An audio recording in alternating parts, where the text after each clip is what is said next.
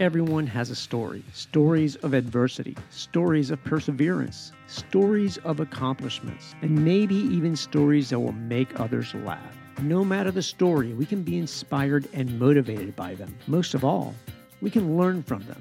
This is the Big Peach Ride and Run podcast hosted by me, Dave D2 Martinez, and I want to hear your story. And welcome, everyone. It is episode 146 of the Big Peach Ride and Run podcast, and I am your host, D2. And yes, it is spring. It finally feels like spring, and I'm hoping that you have been taking advantage of this great weather. And yes, we've had some rain, but the rain does kind of help green things up, makes our lawns and the flowers bloom, and just makes it feel and look more like spring. Unless, of course, you suffer from allergies and pollen, then I feel for you. So today's episode, we're going to go nonstop, commercial-free or break-free, but it's going to be about how to buy a bike. That was one of the things I teased at the previous episode. Because I think right now, as we get into spring, people want to get outdoors, and maybe you're interested in getting a bike, or maybe you already have a bike, maybe you already purchased a bike and thinking about upgrading to one. So this episode and this topic is going to really be more for that entry-level individual that maybe has a bike, maybe they bought it at a big box store, and maybe he's getting a little bit more serious and wants to go to a dedicated bike shop like we have at Big Peach Ride and Run. If you're, competing and you're an enthusiast about bikes, then this episode probably isn't going to appeal to you. It might be just a good reminder of some things that you may or have already been aware of or have just forgotten.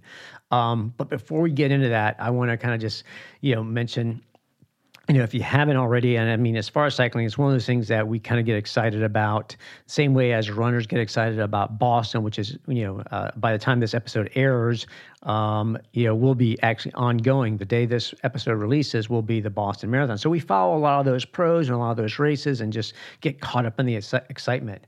Well, one of the races that happened just a week ago was Paris-Roubaix. It is known as the Hell of the North. It happens in Europe, as a name sort of kind of, sounds like it's European, and it is.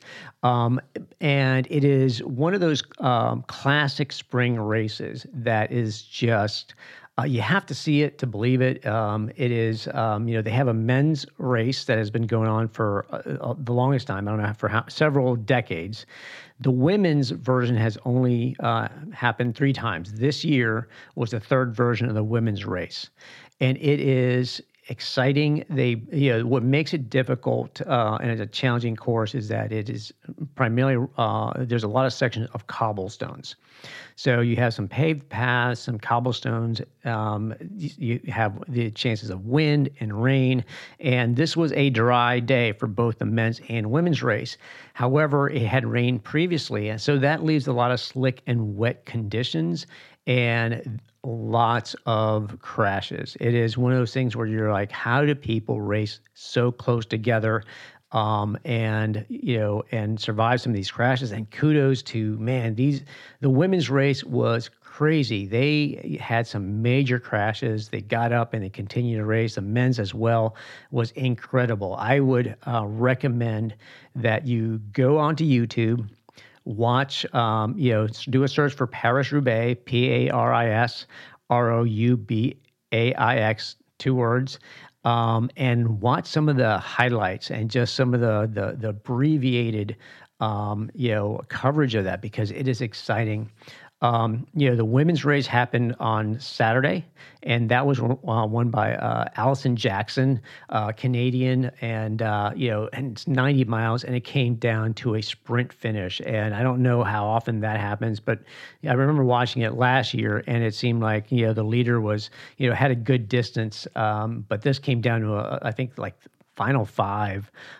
And came down to a almost a photo finish sprint, and because they finish in the velodrome, they do a lap and a half around the velodrome. So they come off of the course, from the road, enter the velodrome, and then do a lap and a half, and then finish. In this case, it was a sprint finish. So congratulations to Allison Jackson. And the men's, which is on Sunday, was Matthew Vanderpool, who already has won several races and has got an impressive, professional cycling resume. But the women's race was about 90 miles, and the men's was 160 miles. So if you really want to kind of just get excited about it, and you don't have to know all the names, but the coverage was excellent, the excitement and all that. It's, if you really want to kind of follow that, get into, watch some of that. I know that next month in May, we're actually going to have here in Atlanta, the National Cycling League is having a race here. It's a criterium type race. So it's like 30 laps. Typically it's about over a mile course, maybe a mile and a half course.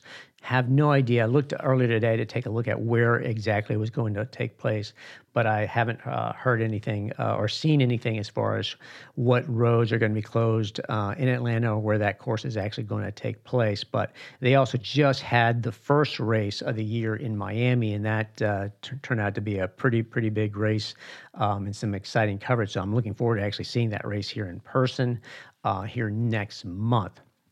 So let's get into buying a bike. So obviously, here's some of the things that we want to kind of cover and, kind of tips about, buying a bike. So yes, visit your local bike shop.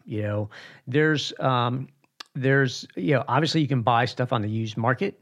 You can go to a big box store, but, if you're going to used market, you kind of have to know what you're getting into. And like I said, if you are experienced enough, you know a lot about bikes, then, you can go that route. This is not what this episode is about. Going to a local bike shop like us at Big Peach Ride and Run, we can definitely kind of help you and, kind of guide you into, a bike that is going to suit your needs. A bike purchase is a lot more expensive than running shoes. So you have to take some things into consideration. And there's a lot of different, I guess, subcategories within a bike. When we talk about bike, there are different types of classifications of bike. So one of the things you have to first kind of do is consider what type of riding you plan on doing. So that's, if you came in the store and you said, hey, I'm here, I want to buy a bike, first question I would ask you is, what do you plan on riding? What type of conditions, what type of course, what are you using it for? Are you using it for commuting? Are you using it for just, fitness, general exercise, or just fun? Or are you looking to do something more off-road, gravel, cycling on just local trails, cycling on the road? All those things would have to take, into consideration to kind of help guide you. And even if you're thinking about things like a road bike, are you looking for something to go really fast on, something that'd be lightweight, like a climbing bike? Or are you looking for a bike that you could really go long distance and more of an endurance type of bike? Mountain bike, same thing. There's like cross country where it's, tight, twisty single track where you need, some front suspension, but not necessarily a rear suspension. You've got all mountain, enduro, and downhill, which requires a lot more suspension, a beefier type of bike.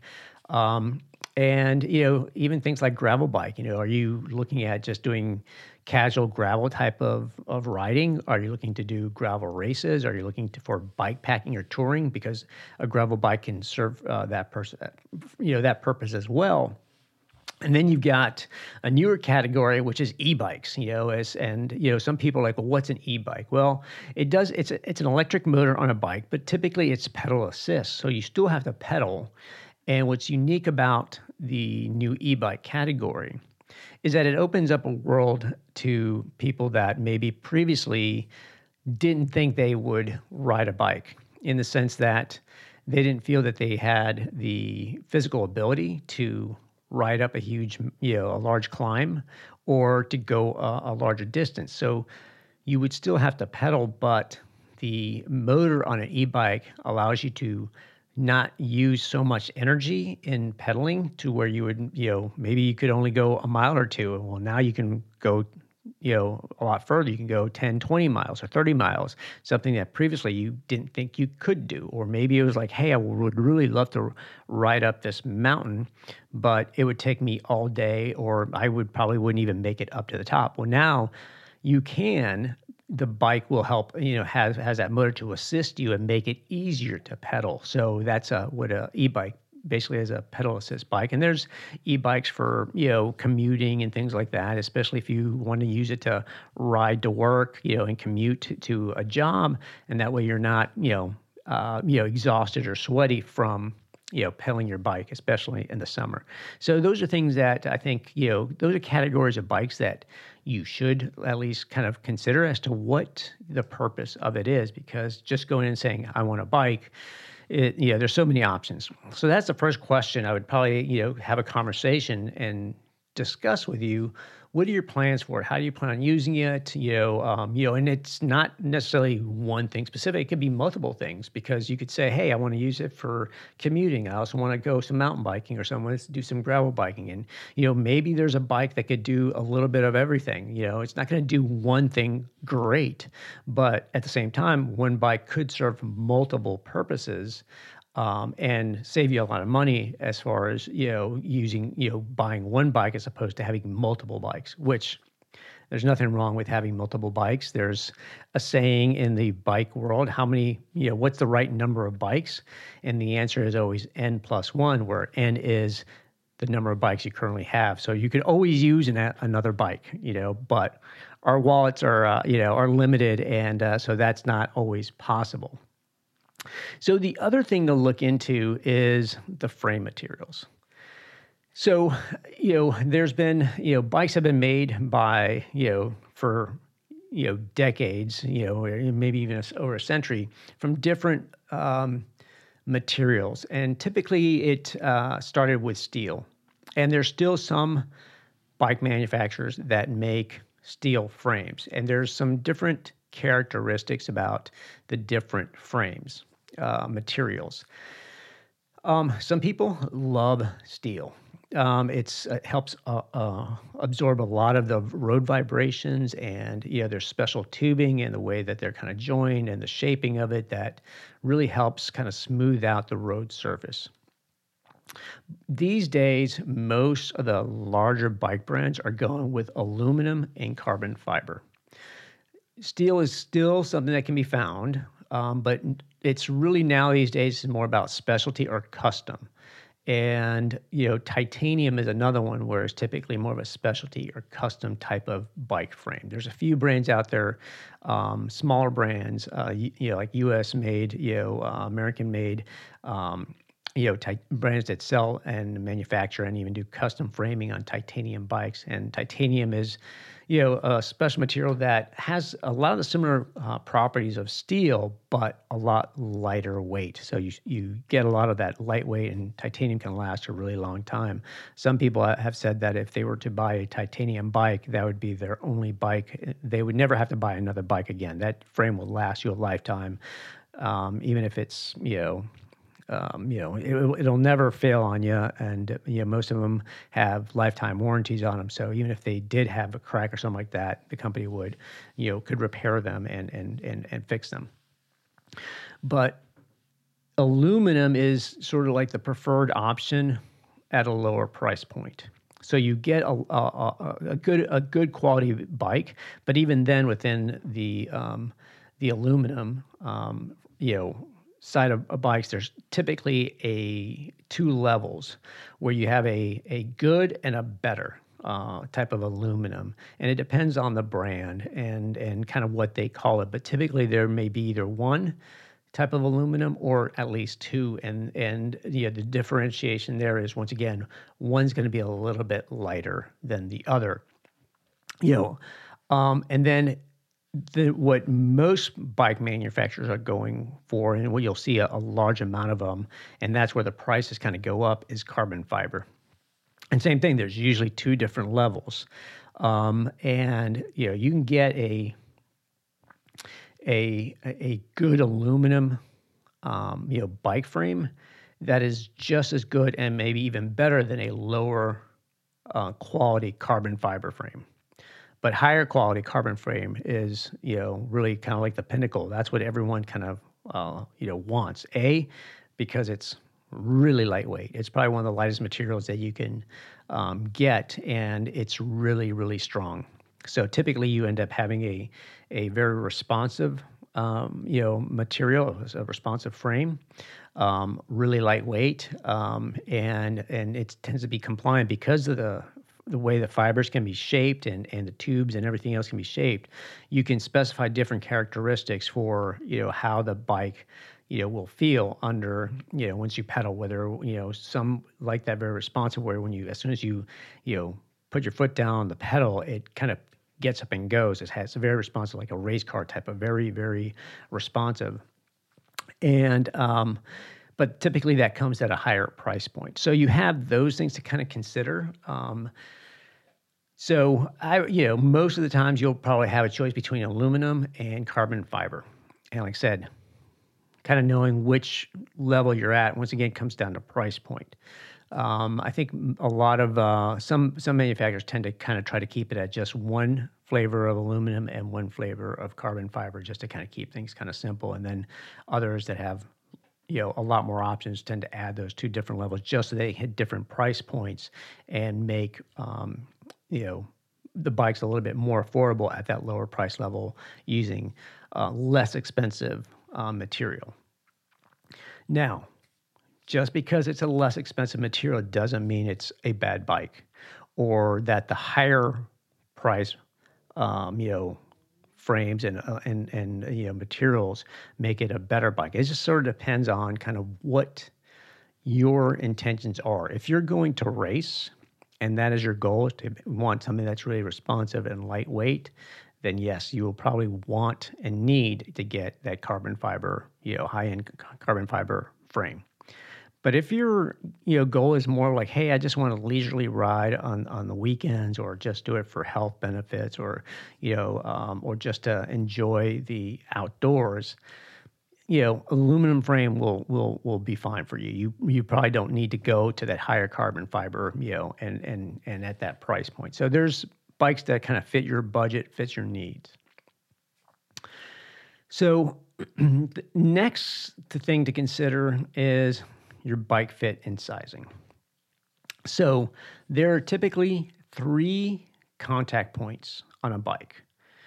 There's the saddle, and that's what you call the bike seat. It's called a saddle. So if you ever call it a seat and someone corrects you, they're correcting you, because the proper term is saddle. But we'll get what you say if you say bike seat. So you got the saddle where you sit on. You've got the handlebars, and you got the pedals. Those are the 3 points of contact. And that's where that bike fit kind of comes into play. Every bike model and brand typically has different geometries to the bike. So, the saddle is adjustable. The height of the saddle is adjustable. That's the seat post. That can be moved up and down. The handlebars can be adjusted slightly. And the pedals, well, that's the crank on the pedals come in different sizes for some bikes, and they can be changed out, but typically they're sized for the frame of the bike. So a larger frame typically has longer crank arms. Now, there are guides on manufacturer's website based on height as to kind of like what size frame you should go with. Now, this gets a little confusing because some manufacturers go with the, extra small, small, medium, large, and even extra large frame designations, right? They keep it simple to, maybe 4 or 5 different frame sizes. Then you've got some that go measure it by inches, and others that measure it by centimeters. And even some do the, small, medium, large, and large and extra large. So it gets a little bit kind of weird there, but most of them will have a size chart that says, hey, if you're 5'6" to 5'9", you should be in this size frame. Or if you're, 4'9" to 5'2", you should be in this frame. Or if you're 5'11" to 6'2", you're in this size frame. So those are good kind of guidelines, to get size into a bike. So before you kind of, go into a bike shop, you might want to take a look at that and sort of kind of get an idea of like, well, what sort of frame size should I be looking at? Whether it's based on centimeters or inches, or based on the, small, medium, large type of designation. Now, there's a couple ways to properly measure the size of your frame, because there's always the easy way where you're using a guide, and like I said, that's just a guide. There'll be some areas where you can kind of you can hit or miss on that, and this is where going into a shop is going to kind of really help get you properly sized. But there's also a scientific or a more precise way of measuring. And even then, I say precise. I say it's precise only because you're using math and you're actually measuring, taking measurements. But I still feel that it's more of a guide, because I've used this method in the past, and I always feel like I always tend to still have to adjust the height of my saddle. So one way is to measure your inseam and measure it by 0.07, multiply by 0.07. So how do you measure inseam? Basically, you can take you grab a book and you grab a pen and you stand up against a wall and you face the wall. You take the book and you put the side of the book and you straddle it between your legs and you kind of raise it as far as it'll go. Don't put too much pressure. And then as you stand on the wall, you keep that book, level. And the top of that spine of that book is where you're going to make a mark on that wall. Now, I've seen people say, do it barefoot, and use that measurement and then multiply it by 0.07. And that should kind of give you the inches if you're, using inches or centimeters to get that frame size. Now, I've done that in the past, and it always seems like I've always had to raise the seat post up in the saddle height, because I always feel like my it's a little too low. And I haven't done it yet, and it might be an experiment I do down the road, is to actually put on whatever shoes you're wearing, then take the measurement, because the measurement takes, they're asking you to do it and take it without any shoes on, but you're not pedaling barefoot. So I don't know if the 0.07 is supposed to somehow compensate for that, but it has never worked well for me. So like I said, these are still guidelines to go by. The best way that I've seen, is to, once I've gotten close and I get the frame size. So for instance, for me, I'm a 52 centimeter on my current bikes. So I know that that's my frame size, but the saddle height still can be adjusted. So what I typically do there is to double check it, is like, you don't ever want your knees to be fully locked out in the down position when your foot is all the way down in the pedal. So what you want to do is sort of kind of like put your heel on the pedal and put the pedal at the 6 o'clock position. So pedal to where your heel is at the bottom. And then while it's resting there, if it's almost locked out but not fully locked out, then that's a good kind of place to start and say, okay, let's set the saddle height at that position. So you may want to, do a couple of trial and errors, put a piece of tape on the seat post, have someone hold the bike up for you, or stand, in between a doorway to where you can do this and kind of check. But these are things that you should probably be doing, and anyone at a bike shop should be able to help you do this to make sure that your leg extension is right where it needs to be, because if it's too high, it'll cause some issues. If it's too low, it'll cause some other issues. So you're either going to get, after a while, if it's in the wrong position, you may get some knee pain on the front of the knee. And if it's in the opposite direction, you may get knee pain in the back of the knee. So we want to make sure that you're pedaling and, that your biomechanics are working well with the bike. So proper bike fit and sizing is important. The other thing to take into account is your handlebars. Your handlebars should be basically the same or near the same width as your shoulders, because you want your arms to be fully extended in front of you to where they can support you. if your handlebars are wider than your shoulders, then your arms are going to spread out across that handlebar and put you in a less of an ergonomic position. Maybe even putting more weight on your hands because of it, and so doing could cause some numbness in the hands and in the fingers if it's too far apart. Same thing if it's too narrow, then your arms are tied in a little bit too much, and it's not ergonomically well. It could change position. And then even then, in some cases, some handlebars are shaped differently as well. So that all has to be taken into account. But you also have the handlebar reach, and the reach is basically how far the handlebar extends forward. So if your handlebar is too far forward, you may be unbalanced, and like I said, you may have more weight on the hands. That may cause some numbness in the hands and potential shoulder pain. So basically, you should be able to put your hands on the handlebar, and if your core is strong enough, and if the bike and you are set up properly, you should be able to lightly have your hands on top of the handlebars and even be able to remove your hands off the handlebar and still hold that upright position.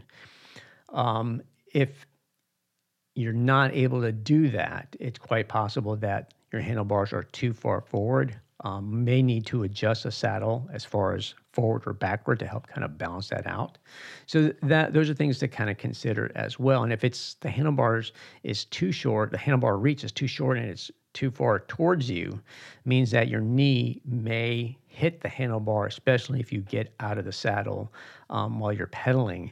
Your knee may end up striking that handlebar. So those are things, like I said, to kind of consider as far as getting properly fit. I mentioned pedals. That was the third contact point, and for the most part, they do come in different lengths as far as the crank arm length. Where the crank arm is that part where it attaches to the pedals that connects to the gear. So they do come in different sizes, but typically they're sized by the size of the frame. So the larger the frame, the longer the crank arms, and the shorter the crank arms, the smaller the frame is. So there might not be too much there as far as adjusting, but some people do. But that is typically at an added expense, and typically it's more of a biomechanic issue where a PT or someone has said, "Hey, this is causing a biomechanical issue," or a coach or someone has identified a biomechanical advantage, saying, "Hey, by having too short of a crank arm, it's causing you some pedaling inefficiencies, or too long of a crank arm is causing some pedaling inefficiencies. Let's change the length of the crank arm in order to improve pedaling efficiency."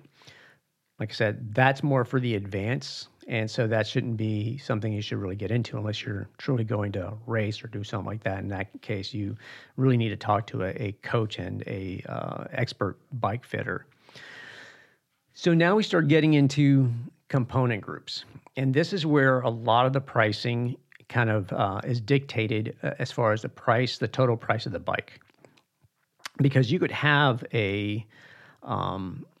let's say an aluminum frame that is at a lower price point, but then all of a sudden you put in some really high-end components, and all of a sudden that aluminum frame costs as much, if not more, than a lower price bike with carbon fiber frame. So the manufacturers tend to spec based on the price point that they want to kind of achieve. If they want a lower price point, they're going to put lower level components. Now, they're all great quality. A lot of the components, especially those that we see in our bike shops, do a very good job. And you have a 9-speed, 10-speed, 11-speed, 12-speed, and now they've got 13-speed. And of course, the higher speeds, the more expensive they are. You get different, different levels of quality, but you get, and like I said, they're all good quality. And when I say different levels of quality, you get sort of kind of like a good, best, and better, or good, better, and best, type of quality. Um, and the same thing goes with performance. Same thing, good, better, and best in performance.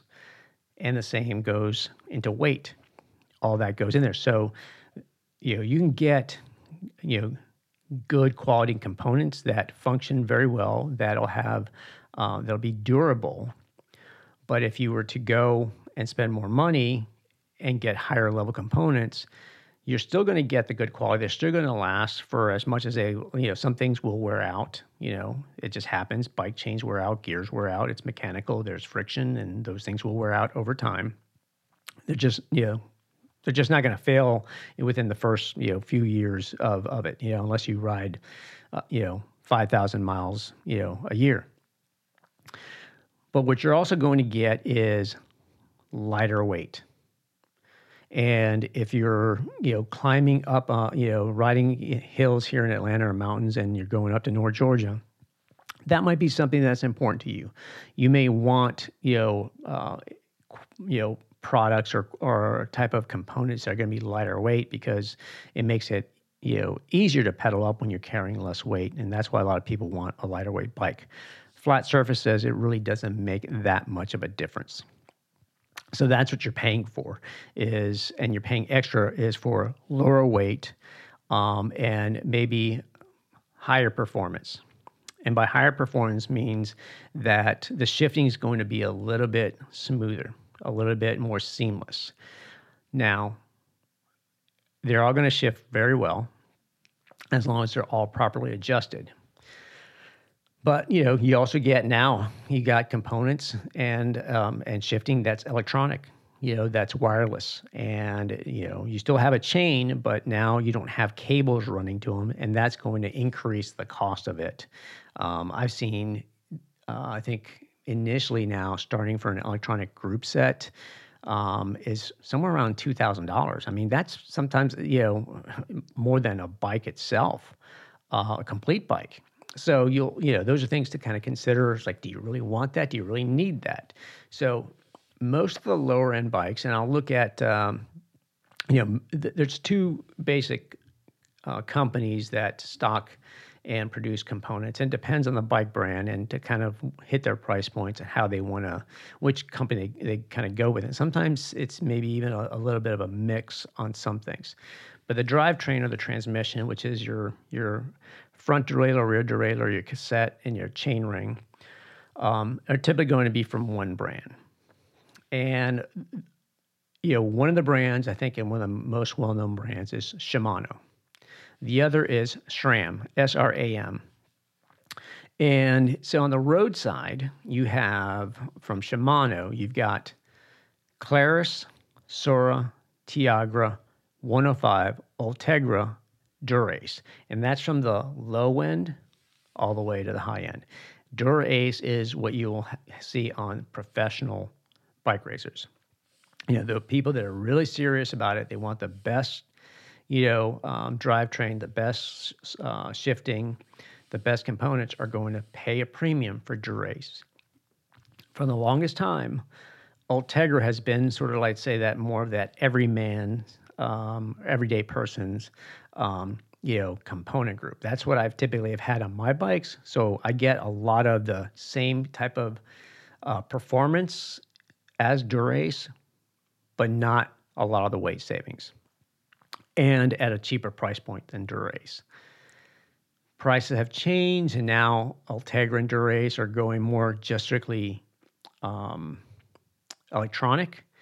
So 105 is now becoming sort of that, every person, everyday person's, component group, right there smack in the middle, where you get, I would say, probably the best value as far as performance, weight, and price.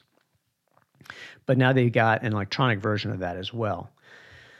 So then you got Claris, Sora, and Tiagra on the kind of lower end, and those are going to be more for your everyday type of bikes, and you'll probably see a mix of those. And Shimano now has a newer component group that they release called Qs, which I think will replace these others. Claris, Sora, and Tiagra will go away, and they'll have this new one called Qs with a couple of different levels there, and there's some benefits to that. And Yeah, a lot of it being that there be interchangeable between those different levels because they're all using the exact same type of engineering for them. So a lot easier for buying parts and service. So you've got that. On the SRAM, you've got for both road and gravel, you've got rival, force, and red. So once again, starting from more of the lower end to the higher end, they only have three that I'm aware of: rival, force, and red. And even on those, they've got, I think red is, at least they have an electronic shifting version of that as well. And then mountain biking, Shimano, you've got Dior, SLX, XT, XTR, same thing from, good all the way to best. XTR being the version of Dura-Ace for racing, and that's what typically what you'll see on, cross country racers and downhill racers are using XTR. XT is where I would say that is still sort of kind of like the where you get a lot of quality and performance without the high cost of XTR. And there really is a significant jump when you're going from that mid range to that higher range. We're not talking a few dollars. We're talking hundreds of dollars typically when you're talking about a whole component group set. And SRAM has got for their mountain bike. They call their mountain bike group sets Eagle, and they've got SX, NX, GX, XO, XX, and same thing. They've got more choices within that mountain bike range, and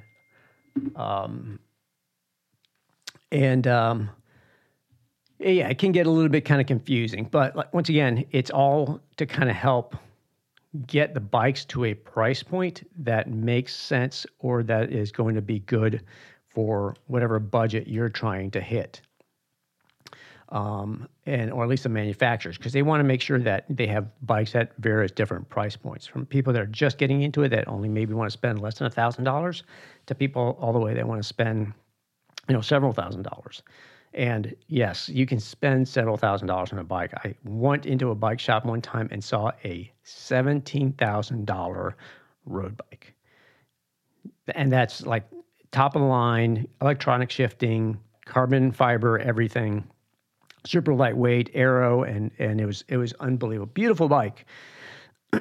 I just don't have that in me, and I just don't have, my wallet's not just doesn't have the ability to pay for something like that. It would be a nice to have if I won the lottery, but there's no way I would pay that much for a bike. So that tells you a little bit, sort of kind of in the components, without really diving down into the nitty gritty and into the weeds of what each one is. They all perform well. Some of them, the shifting is a little bit different. Some you got to push, some you got to pull, some if you've never ridden any of those components, it won't make a difference. Whatever you start out on first is what you're going to get used to. I have sort of kind of my preference, like for road bike, Shimano has been my choice because that's always been what I've used. On the road bike has been Shimano shifters. On the mountain bike, I've started at one point. I was way back in the day, they had grip shifts. Those I was never a fan of those, but then they went with the rapid fire shifters and these push pull type of triggers on it, and that just worked phenomenal. The shifting was crisp, it was quick, and I became a fan of that system from SRAM. So both making very good is more kind of a personal preference as to what feels good, what feels more natural to you. Brakes are another thing that has sort of kind of changed over the last few years, or I'd say maybe over the last decade even, is that you have your traditional brake pads that brake on the rim surface of your wheel. This has been in use for over a century, easily since bikes have been around. Rim brakes have always worked, and it's cable actuated, so it's got a cable that you are attached to a lever on your handlebars, and that's how you brake, whether it's on a mountain bike or a road bike, whatever. They've worked really, really well.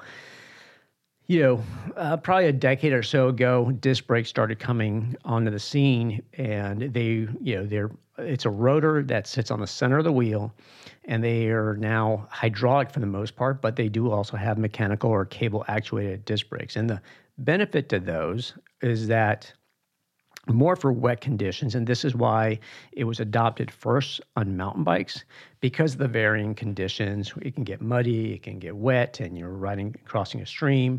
So, the performance on rim brakes is going to deteriorate and not be as responsive if your, rim on your wheel is wet and your brake pads don't have enough force or contact because the water is making them slippery. So a rotor has a lot more greater braking power, and they're less likely to be affected by water. So a bit more responsive. And this is similar to what you have on your cars is disc brakes. They're just better and quicker for braking.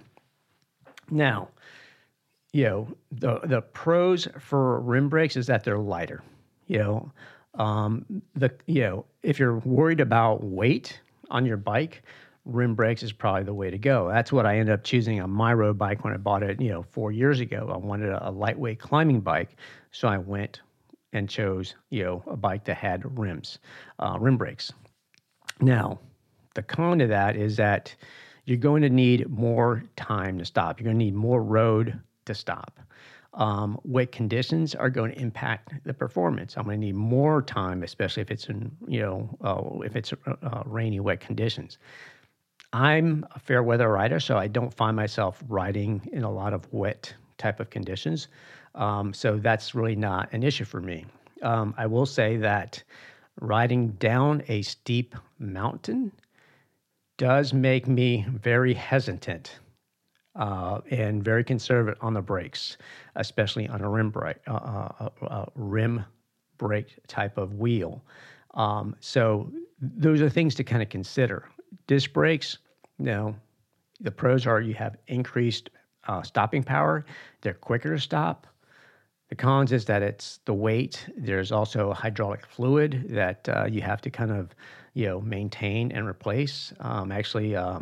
Shimano uses mineral oil. SRAM uses DOT fluid, and even I think some of their models also use mineral oil. So there's a little bit more maintenance in it. You have to bleed the brakes. You have to make sure there's no air in it, and all this other things that kind of go into it. But much safer as far as stopping quicker, more responsive, especially if you're going downhill. They can be of a benefit. But rim brakes have been in use for, over a century. Going, in the professional rides, Tour de France, and any of the European type races where they're going up some really, really big climbs and down them, they've worked very well. You just can't go as fast on them because you need to slow down and regulate your speed. So those are things to kind of, consider.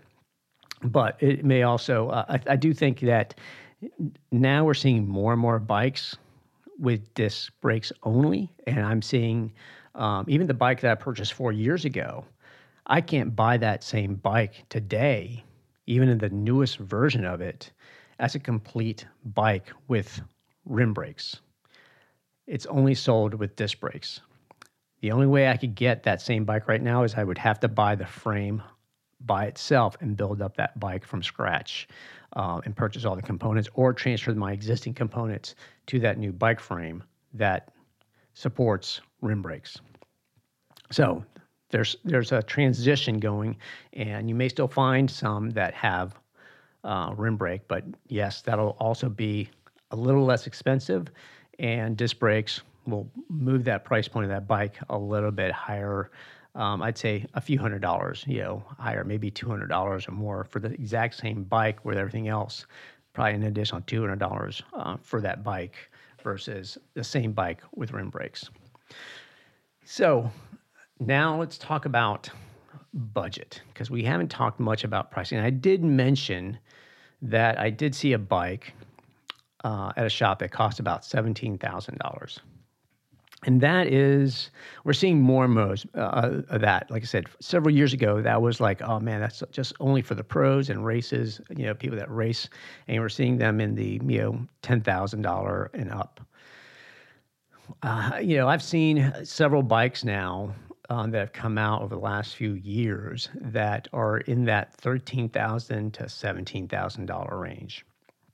Now, that's a very small percentage, and very small percentage of people actually need a bike at that price point. If you're, like I said, if you're racing, if you're trying to compete, go pro, then yes, you are going to need that. But at the same time, if that's who you are, you're probably not listening to this podcast. If you're not listening to this, you probably already kind of, dumped out of this podcast by now.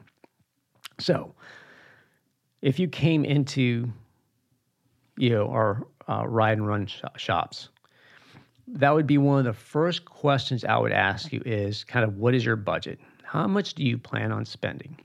Now, the reason for that, and I know that because I've been on used car lots, and they say, well, what's your budget? And they try to get you at your budget or even higher, spend more than what you're willing to spend.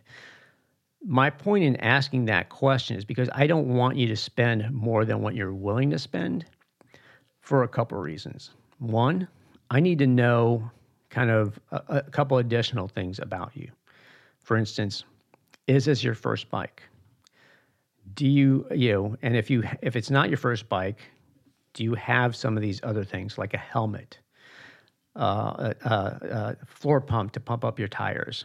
Do you have, a saddlebag with a repair kit? Do you have a bike shoes? Do you need a bike lock? Do you need lights? Are you commuting? Do you need things? Because your budget should include those type of things. And the reason they should include those type of things, and why we should make sure that you think about those things before you walk out of the store with a brand new bike, is if you buy a bike and you spend your entire budget on a bike and you take it out and you don't have a helmet, one, you're not safe. You should be safe. You should be protected. And if you don't have one, and we didn't at least attempt to educate you on on why you need a helmet, and then you get injured for some reason, you take a fall or you get hit by a car or whatever, something happens, then I know I would feel very bad about it. I don't want to see anyone get hurt, and I think safety is probably the most important thing. Whether you're a runner, whether you're a cyclist, whatever you do, you should be well protected, and we should do whatever you can, because a brain injury is not something you want to joke with. So I want to make sure you have a helmet, okay? Do you have a floor pump, to pump up your tires? Because you'd be surprised at how many people buy a bike, take it out for a few weeks, and then the tires lose pressure, because they will lose pressure over time, and the tires go flat, and the bike sits in the garage, in a shed, in a basement, and they never ride it again because they don't have a pump. Now imagine spending several $100s on a brand new bike. You ride it for maybe 3 or 4 weeks, tires go flat, and then it never sees the light of day again. Simply because you didn't spend $50, on a tire pump. So we want to make sure that buying a bike, is an enjoyable experience for you, not only when you're in the store, but once you leave the store, and that you are able to continue to experience the joy of riding a bike. And you can't do that on, flat tires. So we want to make sure that you are completely prepared for whatever may happen down the road. And this is where the saddlebag comes in. So what's a saddlebag? Well, as I said, the saddle is what you sit on, right? That's a seat, basically. So the saddlebag is the bag that gets strapped underneath the saddle, underneath the seat. You're like, well, why do you need that? Well, you need that because that's where you carry your tools and your repair kit. So what is a repair kit? Well, it could vary. It could be something as simple as a spare tube. It could be a patch kit to patch up a tube that has a hole puncture in it. It could be a CO2 cartridge. So we sell and they're available a CO2 cartridge that basically is compressed air along with a little adapter that you then hook up to your valve stem on your tire and you pump up your tire on the road, and you don't have to have that pump. Now, these CO2s are for that, in case of emergency. This is sort of like that, red box on the wall and break glass in case of emergency. That's what that CO2 is for. You don't want to use that every time you want to pump your tire because there's no way of knowing how much, tire pressure you need. You can't just I'm just going to put a little bit of air using a CO2, because once you crack that CO2, eventually you need to use it. Otherwise, it just goes to waste. And there are, I can't remember how much they are. I bought some recently. I can't remember, but they're a couple of dollars. It could be as much as $5 each CO2. So you need to have some tools to take the tire off, make some adjustments, maybe tighten a bolt or two. Over time, things will get loose. Maybe if you just want to adjust your saddle height, you need an Allen key or something like that. So there's tools that come, a toolkit, a multi-tool even, that you can purchase and have all this. And it wouldn't be a bad idea to also have a mini pump, something that you could mount to your frame or put in your jersey pocket to have with you in case you don't have a CO2 or you have multiple punctures and your first CO2 is second CO2 is gone and you need to actually manually pump it. So those are things that you should consider. Because once again, you don't want to go out for a ride and go on your first ride and you get a flat tire, and that's not a good experience. You're stranded on the side of the road, depending on how far you are. And trust me, it will happen at some point. I have, on several occasions, bought a brand new bike and have gotten a flat within the first few miles of that ride. I don't know why it happens, but it does happen. It happened to me once. I was out, had a brand new mountain bike, and I was like, I'm just going to take it around the neighborhood or whatever. And went down to Piedmont Park, and I ended up with a flat. I don't know how I ended up getting back home. May have had an old saddlebag with a tube in it and was able to switch it out, but at least I had that. Another time, the bike that I purchased just 4 years ago, I was doing a test ride from the store, had not even purchased a bike yet, and had not been, half a mile down the road when it ended up getting a flat. Had to walk the bike back because, of course, I hadn't purchased a bike. I didn't have a saddlebag. So it will happen. Tubes, they just wear out. Sometimes you'll hit a bump or a curve, and if there's not enough air pressure, you'll get what's called a snake bite or a pinch flat. It's basically the tubes get compressed in the tire against the rim, and it pinches it, and it causes these two little holes, and so it looks like a snake bite, and that's why they call it that. So it will happen, especially if your tubes and the tires aren't are not at a higher pressure. So. And that'll go into tubeless tires at a separate conversation, maybe a separate blog post to talk about that, or video as to why the benefits of tubeless tires are good for you. So once again, how much do you have to spend? Do you have all these things available to you? If you already have them, then great. You can put more money towards the bike. If you don't have them, then you should allocate part of your budget to some of these items, because you're going to need them, if not on your first ride, shortly thereafter. So what are the price ranges on bikes? Well, I did a quick search, and you can get anything from a good bike starting at around $400, and I would say you can go up to $5,000. Like I said, you can even go further than that. But in that range, you're going to get a good bike. It sort of depends on kind of what you want to use it for. If it's a commuter bike or just for general fitness, you can spend on that lower range, and really you can get a really nice, good bike that'll last you a really long time, probably right around that $800 to $1,000, even $1,200 range, and be happy with it. Spend a little bit more and you're going to get, a lighter weight frame, made out of probably a higher grade aluminum or carbon fiber, lighter components, and it's just going to make that experience, a bit better. Doesn't mean that it's a better bike. It's what you're paying extra for is for that whole experience.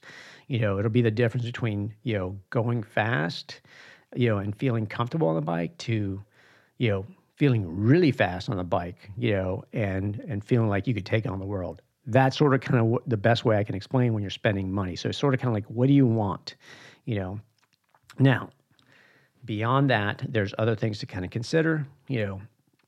Some bikes, don't come with pedals, so you have to buy pedals on top of that. Do you want bike shoes, or are you going to use your regular shoes? So those are things to kind of consider as well. And shoes can vary from $100 to $200, just like running shoes.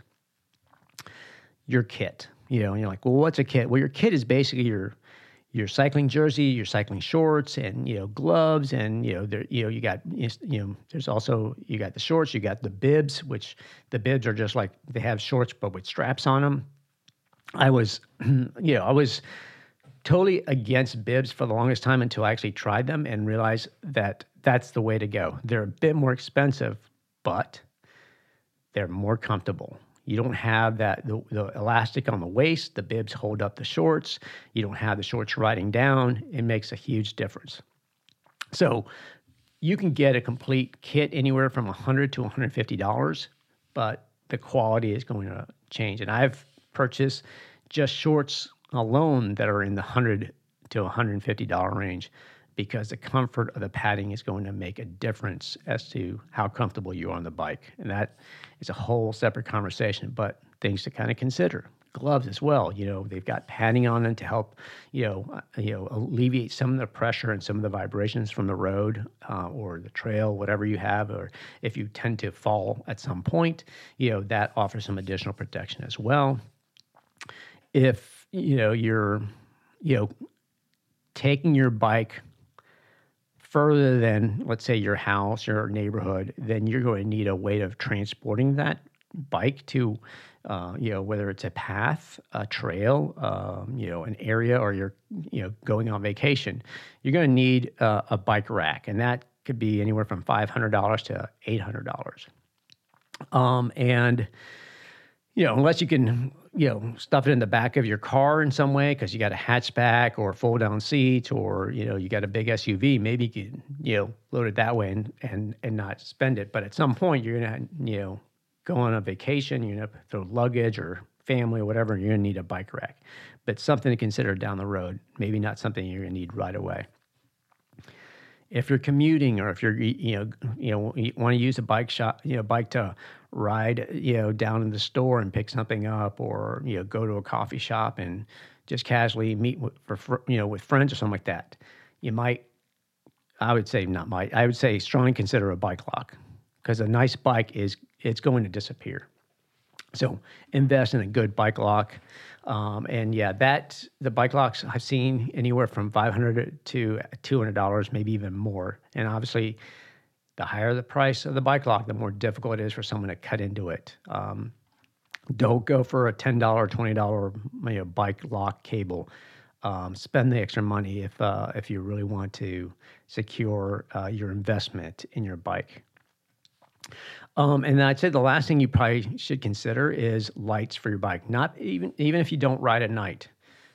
Riding during the day, it would still be good to have a red strobing light on the back of the bike so that vehicles can see you, and a white strobing light on the front of the bike. Same thing, so that approaching cars will see you as well. So anything that's bright and strobing is going to grab a driver's attention and hopefully make them aware of you on the road or you at the intersection, and it'll just make you that much safer. So these are things that I think you should consider, and conversations you should have when you come into a bike shop. And there's probably a lot more that we can get into, but those are the things that I say come into and visit us at Big Peach Ride and Run. We can answer your questions and kind of guide you into a bike that hopefully you are going to be excited about going out and enjoying the spring weather, and really, improving your quality of life. Because if you're a runner, you know that being out there is a mental relief. And as a cyclist, you get the exact same thing. You get the endorphins, you get that runner's high, you get that cyclist high. It's all good. Exercise and movement is good.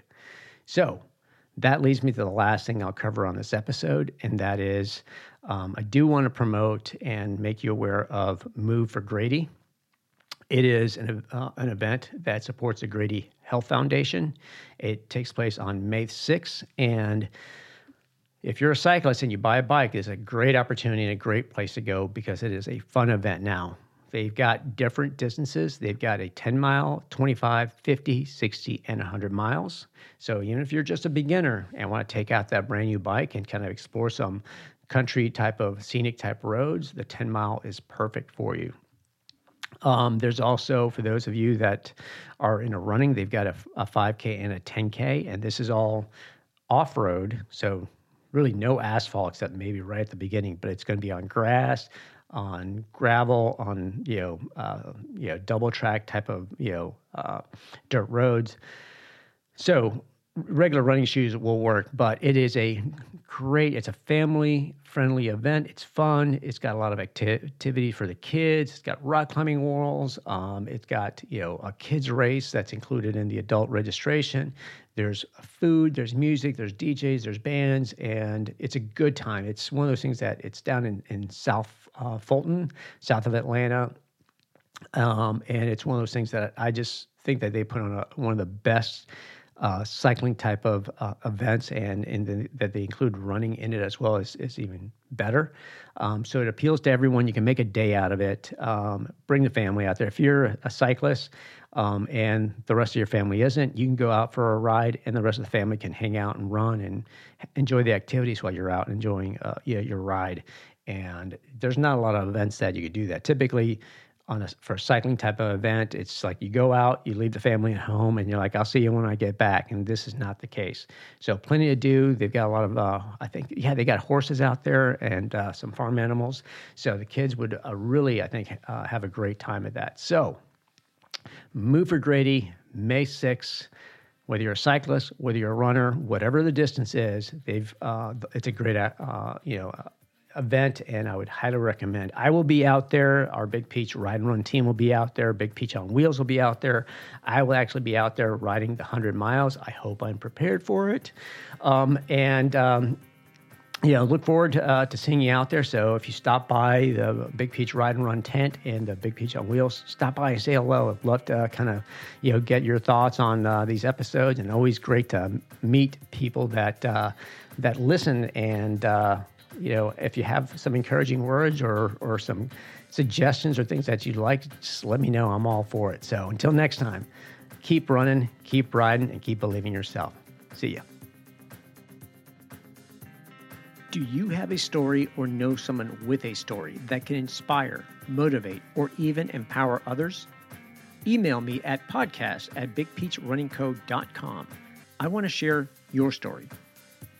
Don't forget to connect with me on Facebook, Instagram, Twitter, and YouTube. If you've enjoyed this episode, please share it with others.